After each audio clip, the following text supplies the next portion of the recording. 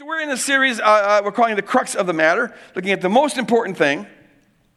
And in this case, it's the most important thing as it's applied to how do we have conversations around difficult topics about which we are very invested, but topics about which there are maybe some deep and profound disagreements. How do you discuss those things in loving ways? It's a topic that is obviously very timely for us right now, because we are living in an environment, we here in America, pod listeners, you can apply it to your own land, but in America here, it is toxic, like I think we haven't seen since the Civil War. It's tangible, it's palpable. Sides are just look at each other as enemies. There's just no goodwill going on here. And I don't think it's going to get better. At least I suspect it's going to get worse before it gets better. I'm not like a political scientist or anything, but if you were thinking that Mueller report is going to settle this, I suspect you're going to be mistaken. I feel like all it is we're in a poker game, or if somebody's in a poker game here and all of a sudden somebody pushed in a whole lot of chips. The ante just got up. It's more high stakes. One thing I can almost guarantee you that you will not hear as this Mueller report comes out, or at least you'll hear very little, is this. My gosh, you were right about that. It's not what's going to happen. Everyone's got their own grid, and they interpret things through their own grid, and so everything becomes this evidence for their own rightness. In this kind of a climate, what's so crucial is, A, that we don't get sucked into that we know how to avoid getting sucked into those polarities, and B, that we can model what it looks like to have that conversations about difficult topics, but in a loving way, in a calm way, because the Bible tells us we're supposed to do everything in love. And to be able to model that, what is the worst that a culture gets in any particular area, the more it presents an opportunity for the kingdom to shine. And this is a chance for the kingdom to shine. Can we be people who can talk about anything, however difficult, however challenging, but do it in loving ways? So what I want to do this morning, I'm entitling this message, Bad Elephant. Sounds like a good name for a rock band. They already have Cage the Elephant, but this is Bad Elephant. They have Bad Flower, Bad Wolves. We need a Bad Elephant. So this is Bad Elephant. And there's two things I'm going to do here, right? First thing is I'm going to solve a theological and science problem. This part of the message would fit better with that science and faith thing, and I'm sorry, I just can't let that go. But there's there's a real important question that I've been asked a lot, and I was hoping to get to it in that series, and I never did. And so I want to get to it in this series, and this looks like a good time to plug it in. So the first half of this will be about a theology of why we are so conflicted. And I'm going to pick up where I left off 2 weeks ago, talking about the elephants and things like that. So I'm going to try to solve a theological science problem, and then we'll turn and I'm going to apply some principles to how we can actually manage difficult conversations. I have 4 of them. Whether we get to all 4 today or not will be determined. Probably not, but maybe we'll get to one. So we'll see. Here's how we'll go. The Spirit blows where it listeth, right? I want to start by reading Romans 7. Paul says this, verses 19 and 20. He says, "For I do not do the good that I want, and the evil I do not want is what I do. Now if I do what I do not want, it's no longer I that do it, but sin that dwells within me." Now, there is a lot of literary discussions around what exactly Paul's getting at here. Is he speaking, autobiographical, or is he talking about kind of personification of an ideal human, or whatever? And we don't need to get into that. The thing I want us to get at, however you apply this, whether it's Paul or he's talking generally, is that he's aware that to be in this, where the human condition is one of being conflicted. We're conflicted. The good that we want to do, we often can't do it. And the bad that we want to avoid, we often end up doing that. Can somebody say amen? It happens. We're conflicted people. You vowed that the next time you go to Aunt Hildebrand's house for Thanksgiving or birthday or Christmas, that you're not going to let them get to you. Oh, you came out of the same church that they were part of, and it's a pretty rigid, thinking kind of church. And every time you get together, you get attacked and barraged and questioned about things, and you end up losing your cool and you have a meltdown. But this time, you're not going to go there. You're going to model the beauty of the kingdom and the patience of the kingdom and the love of the kingdom and the joy of the kingdom by being able to discuss these tough conversations without melting down. And they start by wondering about why you don't hold to the rapture anymore, or why don't you believe in penal substitution. Then they go after the fact that you don't think that God controls everything, and then they call you a liberal because you believe in feeding people and housing people and care about the environment and peace and all those kind of liberal things. And so they're very concerned about you, so they barrage you, and for the first 5-10 minutes you're fine, but then pop goes the weasel. And you lose it, and it's always like this, and you say things you wish you didn't say, and you're not modeling anything beautiful about the kingdom. Why is it the good that you wanted to do, you couldn't do? You had every good intention, and the evil that you wanted to avoid, that's what you ended up doing. It's like that in so many things. We can all relate to this. I'm for sure quitting smoking. It just doesn't seem to ever happen, and I'm going to get off these drugs, but not today. And next time I'm going to wait. This is it. From now on, I'm waiting until I get married, but it just never seems to happen like that. I'm going to keep God more in my thoughts. I want to become more God aware, and that works for a day or two, but then it slowly fades away. The good that you want to do, you can't do. And all the bad stuff you want to avoid, that's what you often end up doing. Paul says it's a sin in me. And so it's a very odd concept for us. The sin in me, that's what's doing it. Now, Paul's not saying, therefore, I'm off the hook. He's not, the devil made me do it. I couldn't help it. It wasn't me that sinned. It was a sin in me. Try that on your spouse. See how it works. It's not going to, honey, it was a sin in me. No. But see, Paul uses sin in two different ways. And it's important for us to see this distinction. One way is that as a verb. We sin. And sin means missing the mark. So we miss the mark in what we do, and our behavior and our thoughts. And so that's the kind of sin that we're responsible for, because we could do otherwise. You're only responsible for what you could do otherwise. And sin is when we know that we shouldn't do this, but we do it. Or we should do this, but we don't. But Paul uses sin in a different sense as well. It's not a personal sin. It's more of a cosmic kind of a thing. It's like a force. Some refer to it as almost a demonic entity. In fact, some scholars argue that Paul, when he refers to sin with a capital S, it's almost sin as a separate entity, he's actually referring to some kind of a dimension of a demonic power. And there's this power that's at work in this world. And it has this downward pull. And so all of our best aspirations, not all of them, but many of them come to nothing because there's this thing called sin.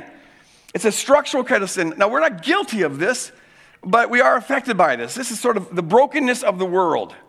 The downside of the brokenness of the world, the downside of our own brokenness. And it doesn't excuse us, because we could always do otherwise, but it does explain us as to why we are never quite as good as we know we should be. So you would ask, what does this have to do with science? I'm glad you asked, because I have a thing to share with you about that. So 2 weeks ago, I shared about this from this book, The Righteous Mind by John Haidt. And it's just a fascinating book. If you're into science, you might want to check this out. But he's giving an evolutionary explanation for why there are these for why humans tend to be so polarized, and why coming to peace seems to be so difficult. And I'm just going to review some of this and then move a little bit beyond where I was 2 weeks ago. So he says we can liken the brain to an elephant. And this elephant's been evolving for millions and millions of years, hundreds of millions of years. And this elephant operates on the basis of feelings, not thoughts. Thoughts come much later.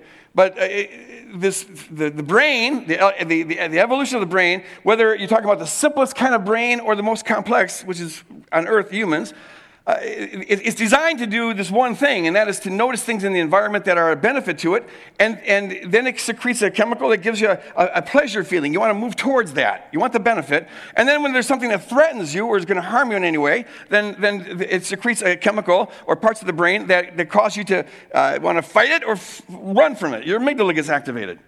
That's what the brain does. And so this brain, our brains got very sophisticated at doing this. At being aware of things that are advantage or disadvantage in our environment. And it's been going on for thousands of years. But it's all based on feelings, pleasure and pain, pleasure or fight or flight. Reason is a relatively latecomer. The higher parts of the brain functioning, they estimate, if you hold evolutionary theory, and I think there's something to it, but that's a recent comer. It's only the last 50 to 100,000 years that this is, the higher brain functions have been there. And you can think of reason as the rider on the elephant. Now, we tend to think that the rider's job is to steer the elephant, that reason is to steer the elephant. We tend to think of ourselves as very rational people. I do this because it's a reasonable thing to do, and this is a rational thing to do, and it seems logical to do this, and now I'll do this logical thing. That's what it feels like we're doing. But actually, there's just a ton of now indisputable neurological evidence that is not usually the case. We think we're very rational, but in fact, what usually happens is that this elephant decides what it's going to do. And reason then just helps it do what it wants to do. From an evolutionary perspective, reason was evolved not to steer the elephant. The elephant didn't need steering. It got along very well for millions and millions of years just on the basis of feeling. Reason comes along to give it an advantage, and the advantage is reason can get a flashlight and look ahead and see what obstacles this elephant might confront and trying to get what it wants. And so it will figure out how to get around the obstacles in order for the elephant to get what it wants. There's a second job that it has, and that is to justify the elephant getting what it wants. And in this sense, our reasoning is evolved sort of as our PR department. At a state of evolution when it was a real advantage to us to be able to read each other's motives so we could hunt as teams, we began to ask the question, why? Like, why would you do that? And now we have to give an account for why we would do this. Now, so far the elephant's always been doing what it wants just because it wants to. It feels like it's the right thing to do. But now we have to come up with reasons. And so the reasoning tends to come after the fact, after the decision is made. And they've done this with hypnotized folks where they will tell them on a certain cue of a word, say the word red, you're going to untie and then tie your shoe again. And so when the person comes out of hypnosis, they say the word red, and the person then on cue unties and ties their shoe again. And then they ask, why did you do that? And the person will come up with a reason. But they didn't do it for that reason. It's just that the reasoning assumes they must have done it for some reason or other. And so here's a plausible reason as to why my elephant might have done this. And so in this view, most of our thinking, in fact, for some people, all of their thinking is simply a rationalization. Here are the excuses for why we were going to do what we wanted to do anyways. It comes after the fact. And this, folks, is what gets us in trouble, because this is why, whatever conclusions you've come to, every step of the way, your reason's been justifying it. You take a step this way. For whatever reasons, there's something, a profound need, you're getting mad or whatever, but you go in this direction, so your reason says, that's right. Oh, good job. Oh, that was smart. Very good. Oh, brilliant. Okay, yeah, we can do that. Okay, nice job. Very good. You should have done that. All the while, you pat yourself on the back. This is what we do. So the narrative we live in is a me narrative, and it's a I'm right narrative. So wherever you end up, guess what? It feels really right. And then when you talk to somebody who's got a narrative that went in a very different direction, and they've got a very different sort of reasoning and very different sort of values or whatever, when you hear them talk, if you're debating about an issue, it may sound to you very much like they're just stubbornly holding to their positions because they want to, and they're just coming up with stupid reasons to justify it. And you'd probably be right about that. That's probably what they were doing, and that's exactly how your reasons sound to them. And they're largely right. And this is what makes dialoguing about this stuff very, very hard. Not only that, but our elephant, because it's used to getting what it wants what it wants. Anything that gets in the way of it getting what it wants, it gets mad at. And that's where the fight or flight thing comes in. And there's very few things that our elephant wants more than to be right. It's wired for rightness. It loves to be right. And so if you suggest that you're not right about something that is important to that elephant, well, that elephant is going to get very, very mad. And now the prefrontal lobe cortex shuts down, and there won't be any kind of reasoning taking place. This is what makes this so challenging. Now, the one piece of good news here is that, as I shared 2 weeks ago, reason can actually, and science can't totally explain this, but we're able to ask a third question. Not only like figure out how to get the elephant what it wants or to justify the elephant getting what it wants, but we can call into question number 2 by asking, should the elephant get what it wants? Reason is able to turn that flashlight, which usually just looks obediently ahead. Whatever direction the elephant turns, that's where our flashlight is. But we have this mysterious power to turn that thing back on ourselves and ask, should we do this? And it's really quite a miraculous thing. It's hard to explain on a strictly natural basis. That we're able to introspect. We're able to ask, is the map the territory? We're able to step out of ourselves, to step out of our own wants, and to ask, is this true? And thank God for that, because if all we could do is rationalize, then we could never know truth. All we could know is our own rationalizations. So we have this ability. It's proven neurologically that we can do this. In fact, some have argued on this basis, we're actually able to change the neurological structure of our brain just by turning our attention on it. And a guy named Jeffrey Schwartz, he wrote a book called The Mind and the Brain, where he used this as an argument that humans have a transcendent soul. It's a really interesting book. But we're able to do this. The thing is, we have the capacity to do this, but we hardly ever use it. And we hardly ever use it because it's hard. It's really hard. For one thing, we riders here, we are part of our elephant. Okay, we're attached to our elephant. And when it's gratified, we're gratified. We like giving the elephant what it wants because that part of us gets what we want. It's just that sometimes there's things that are more important than what we want, and we're able to choose those if we want to, but we don't usually want to. And to go against that elephant, you're going against millions of years of evolution. That elephant is used to being its own boss. It's only had a boss for the last 50,000 years or so, and it doesn't like it very much. It wants to do what it wants to do. It's hard to turn that elephant. We can turn it a little bit at a time, and over a long time, that's a lot of free will. That's a lot of influence, but it's not easy. It means that you have to deny yourself, say no to what the elephant wants.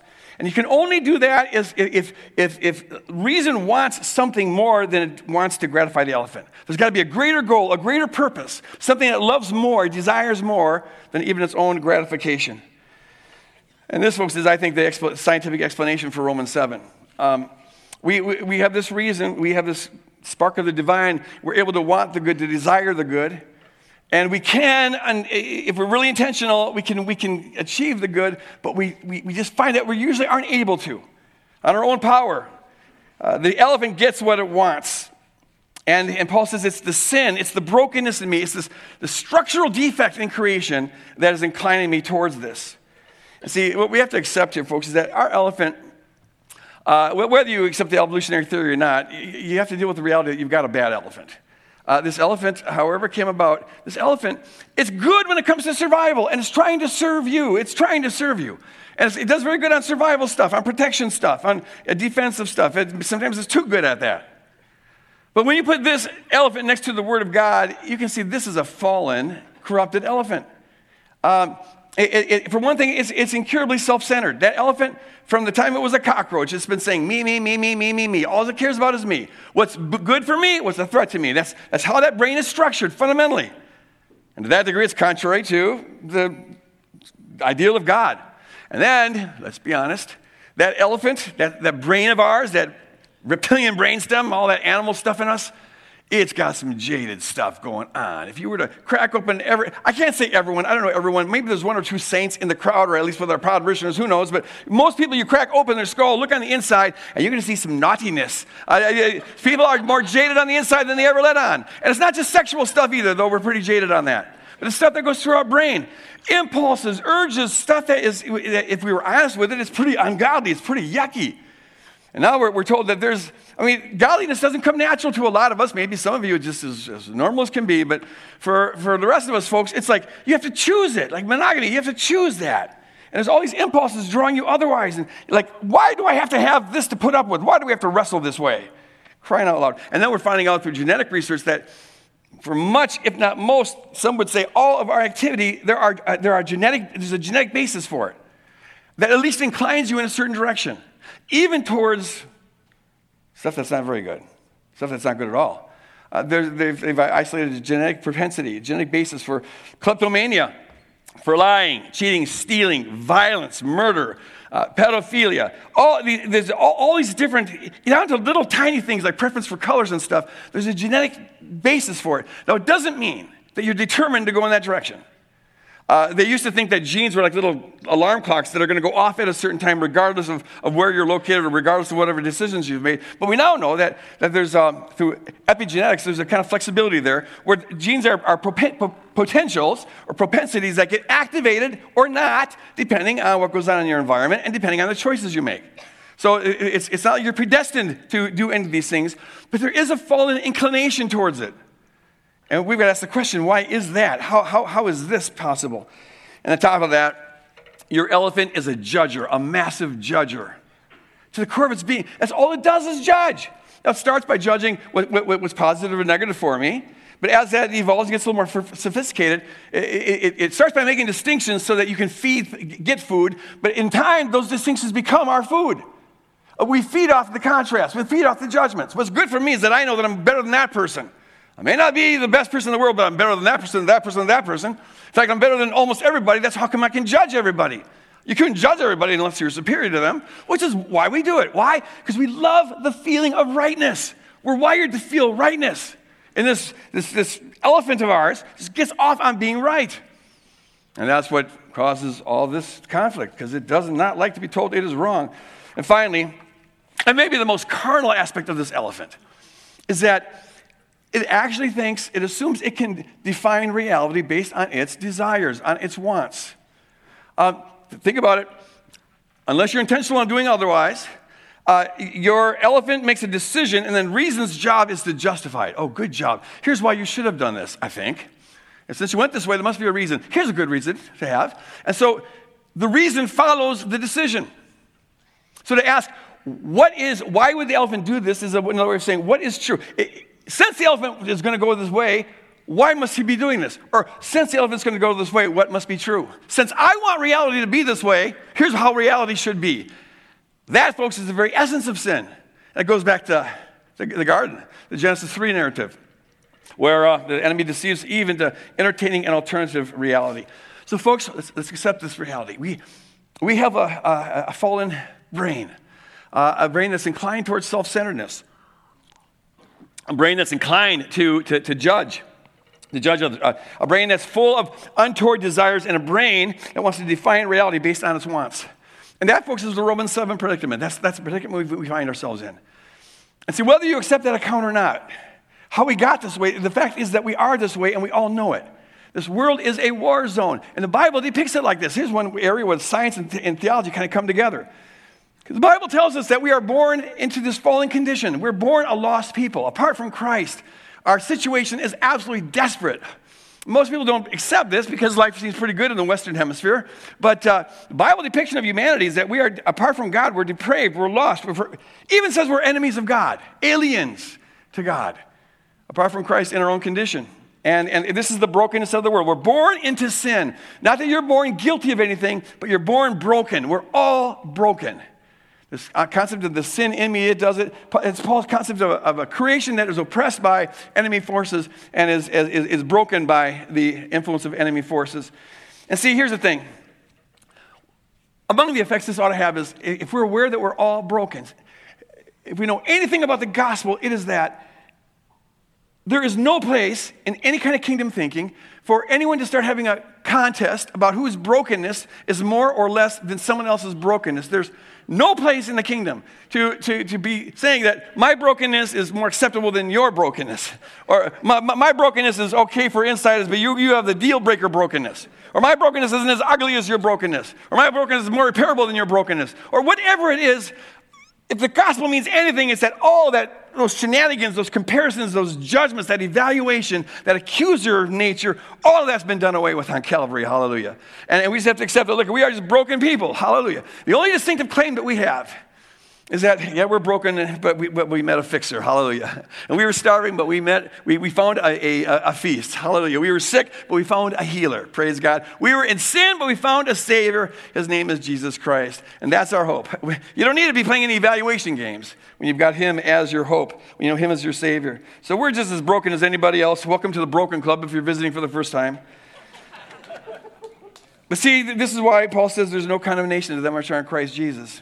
Because we know God who came and dove into our brokenness and met us exactly where we're at and loved us perfectly exactly where we're at. And that holds true for every person regardless of what type of brokenness they have. God meets them where they're at, so we meet them where they're at. So we're just the broken club of people who know God who loves us as we are, and we're being transformed by that love as we let Him love us as we are. Amen? So that's the good news. But here's the problem. Here's the problem. How do you reconcile this talk about this nasty elephant with the teaching that we're made in the image of God and that we're good?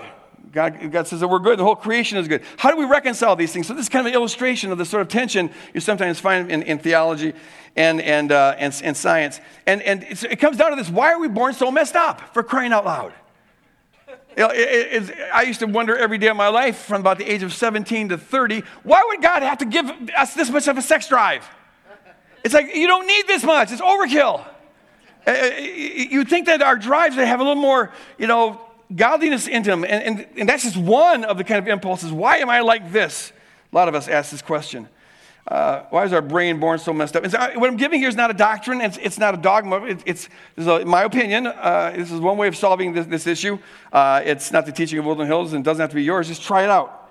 But here's the thing. It goes down to this, and I think this is one of the most underappreciated facts of biblical revelation, and that is that there's just a ton of evidence that nature as we now know it is fundamentally flawed. It's corrupted. The nature that we now have isn't nature as God originally intended to be, including our nature, because our nature is part of this nature, and the whole thing is corrupt. There's a ton of evidence for it. For example, you find in the Gospels, it's not just human beings who need salvation, it's the whole creation. The whole creation groans for the manifestation of the sons of God. And so there's this cosmic dimension to what Jesus did on the cross. And we're included because we're part of the cosmos, but it goes way beyond us. And then on top of that, we find that the New Testament and the early church, up to the first 300, 400 years, they always saw the violence in nature not as a part of God's great design, but as a reflection of enemy corruption in nature. Their idea is that they know that there was an angelic rebellion sometime in the primordial past, and Satan and other principalities and powers took the God-given authority that they had over aspects of creation, and now they're using those at cross purposes with God. Just like humans do when we abuse our authority, it affects everything under us, but we have the authority to do that, and that's how it happened with them. And they noticed that in the New Testament and throughout the early church, sickness and disease, deformities and death, all of those things are evidence of demonic corruption. They're always diagnosed as being at least the indirect result of the enemy influence.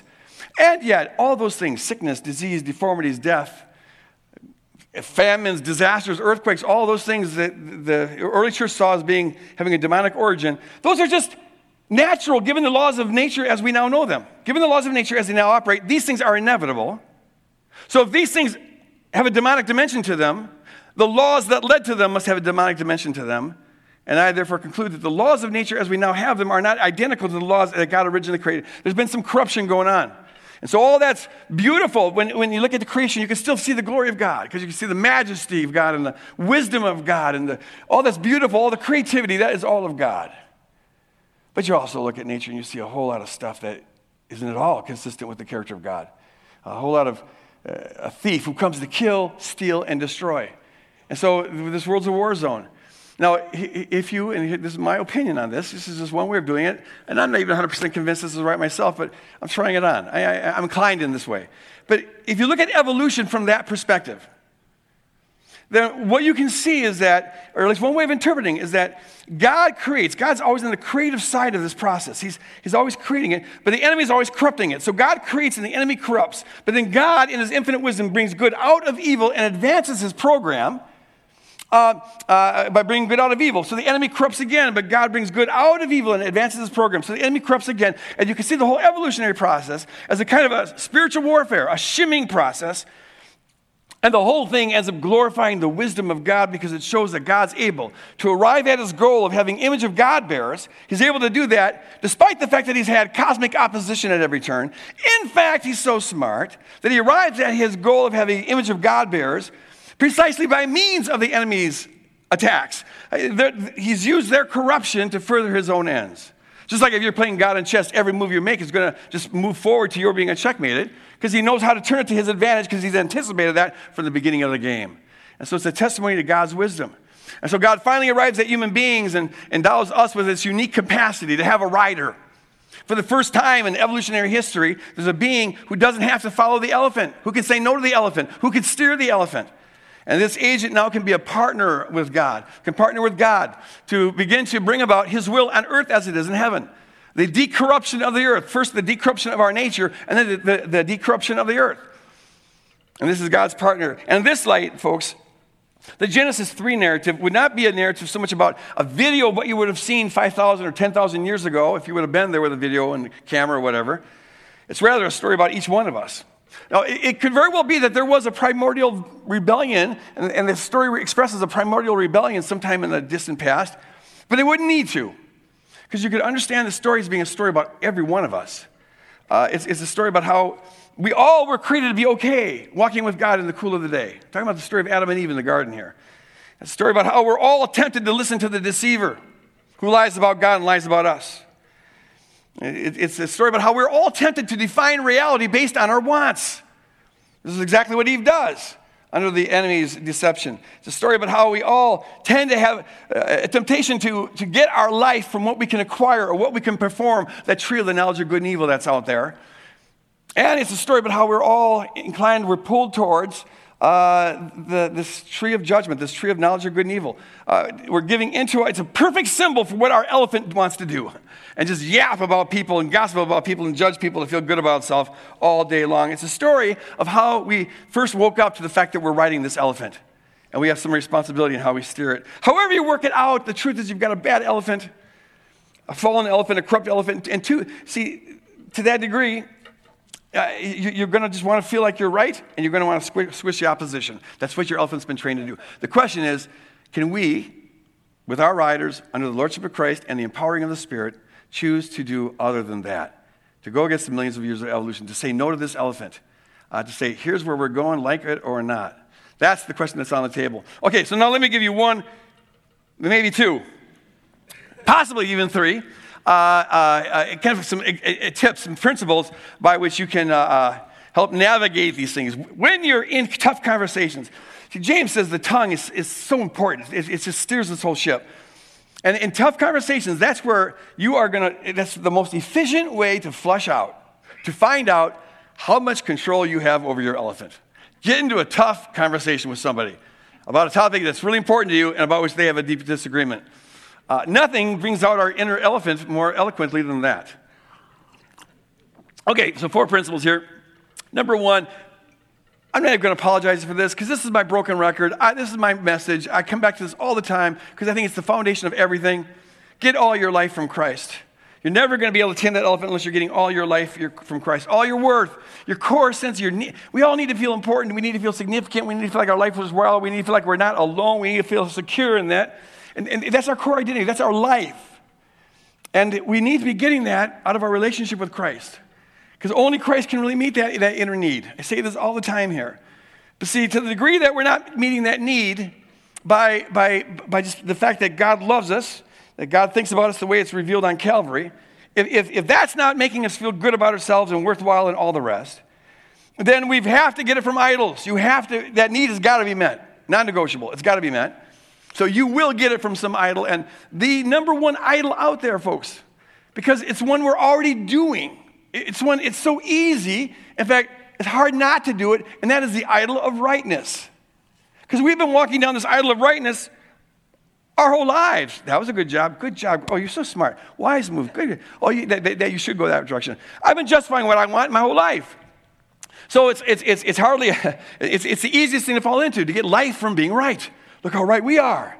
And it's the oldest idol in the book. We're already doing it. And then Christians, if you're having dialogue with other Christians, and probably you are, this is what you're up against. See, Christians then bring in, we already have all this momentum going on because of just the evolution of millions of years, but now bring on eternal salvation. Eternity's at stake in this. Not only do you feel good about being right, but you just up the ante. Now all eternity hangs on you being right. You're saved by your rightness, and this is how a lot of folks think.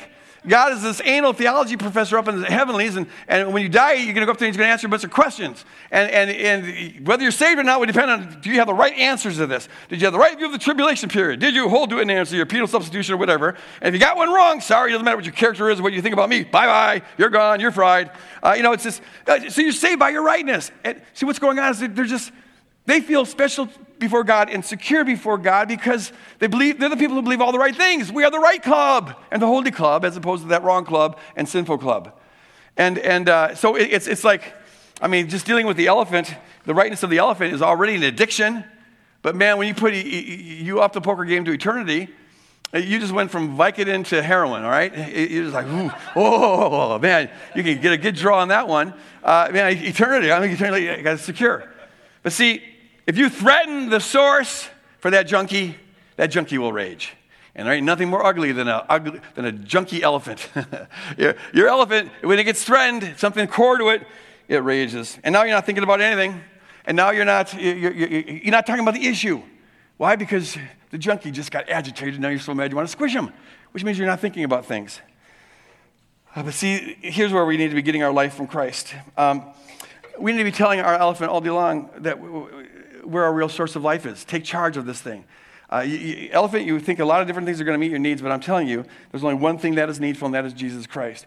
And as I shared 2 weeks ago, we need to be, that rider that we've got, you've got more authority than you probably think you do. Actually, you think you have way more authority than you do, but you do have a little bit of authority, even though I just told you you hardly have any. So forget everything I just said for the last 2 minutes and listen to me now, because it's confused you. So it's like this. You've got some free will here. And rider, you need to take that authority. It's a little bit in any given moment, but doing a little bit of difference over a long period of time can really make a big difference.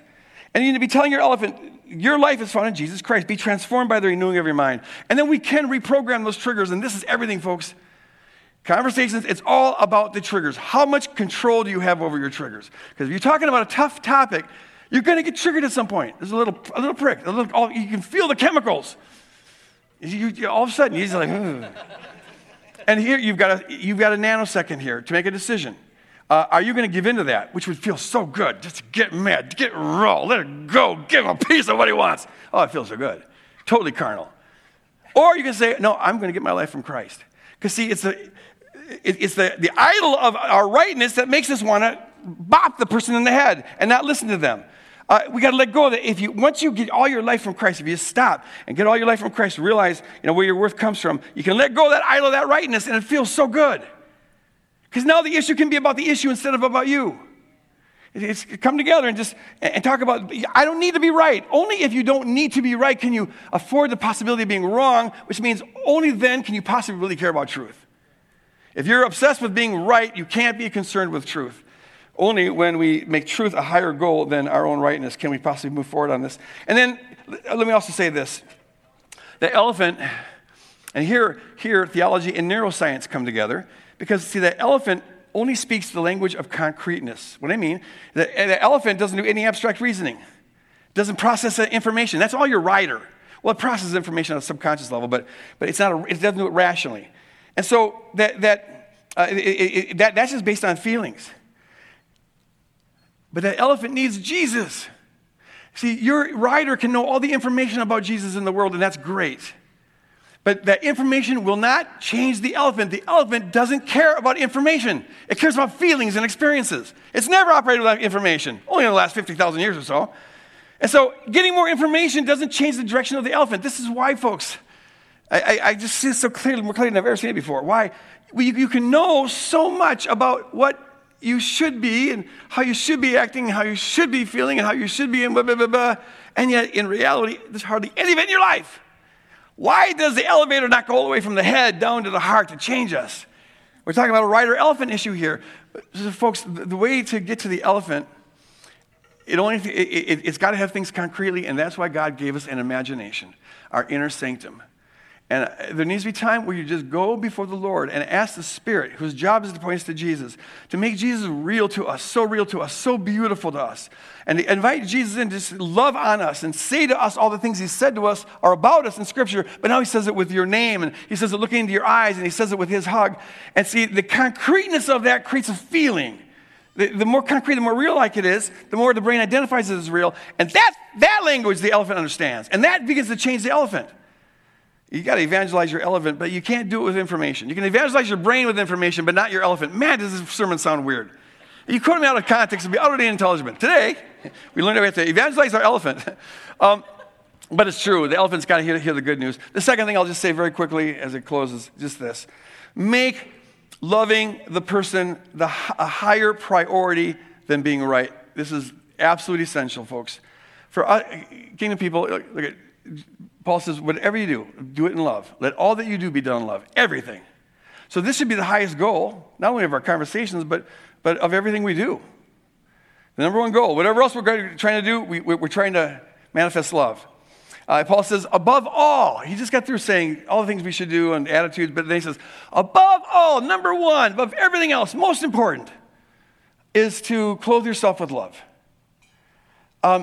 And so I encourage you to do this. If you're heading into a conversation that is going to be difficult, this reframe can make all the difference in the world. Yes, you're going to try to be convincing them that you're right about something. That's fine. But don't make that your primary goal. That's got to be a distant secondary goal. If it happens, it happens. Number one goal is, in this conversation, How loving can I be? How much love can I communicate? How much calmness can I communicate as I'm engaging with this? That's the goal. Make that your goal. And shoot at that. And if you shoot at that, you may end up being right or may not. But at the very least, you're more likely that they'll listen to your reasons than if you were going at this out of an elephant amygdala posture. No, do it out of love. Make love your aim in all things. And folks, in some conversations, as you know, you can do all you can do. You can do it all just right. You can have your thoughts in line. But it takes two to make a conversation godly. And the other person melts down, they melt down. And just let them melt down. Just keep on loving on them as they're melting down or as they're blowing up or as they're raging or whatever. Go ahead and let them just go. But it's not you that's doing it. Just love on them. And encourage them to take a break to calm down, to get the chemicals out of their system before you continue. But that's not your responsibility. Our responsibility is to be taking every thought captive to Christ, like Paul said. Taming this elephant. Folks, there's no magic to this. I wish there was. We have the power of the Spirit, but that's not magic. It takes practice. Like anything else, it takes practice. If you want to get good at anything, it takes practice. And God calls on us to be world-class disciples. And so I encourage you to be practicing this in prayer. Practice. Imagine the times where you get triggered the most and practice reprogramming your trigger so that when you start to get triggered, you don't say yes to the elephant and get mad. Rather, you let it serve as a reminder. Oh, yeah, I'm supposed to be getting my life from Christ. When I feel a little pinch of the emotion coming here, like anger and stuff, someone cuts you off of the road or flips you the bird or whatever, I get angry for a second, but then there's a little Post-it note. It comes up right here. It's in yellow. Get your life from Christ. And it's a little reminder. So then I can thank it. Oh, thank you for reminding me that I'm supposed to be have my mind on Christ and getting my life from Christ. It won't do you any good to get mad at it. Oh, shoot, I got mad again. Doggone it. Because now you just compiled it. Just, okay, you got mad. You got triggered, but let it serve as a positive thing. Thank it, and then send it away. And then I run scenarios where, well, what does it look like for you in the worst of situations where you tend to lose it? When you're at Hildebrand or whatever name I gave, when you're at her house and they're barraging you with these theology questions, what does it look like when you really do keep your cool? Have that up there. Be rehearsing that. Go through that. Enter into that so that when the situation is upon you, you're a little bit prepared for it. It's discipleship that transforms us into his image of Jesus Christ. Make loving God the goal of everything. Be fueled by the love of God, manifest the love of God, and tame that bad elephant of yours. Would you stand? Would you elephants and riders please stand?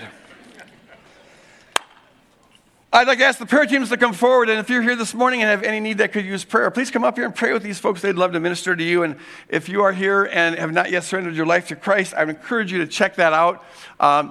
There's something pulling at your heart. Give into that and see what it is to become a follower of Jesus. As we leave here, we're going out into a corrupt world. We're doing it in the corrupt nature, but can we do it as a people who are just submitted to the lordship of Jesus Christ and committed to steering that elephant, not letting the elephant drive us, but in the Lord under the authority of Jesus to take that elephant captive for the glory of God. If you're in agreement with that, say amen and go out and love on your neighbors. God bless you guys.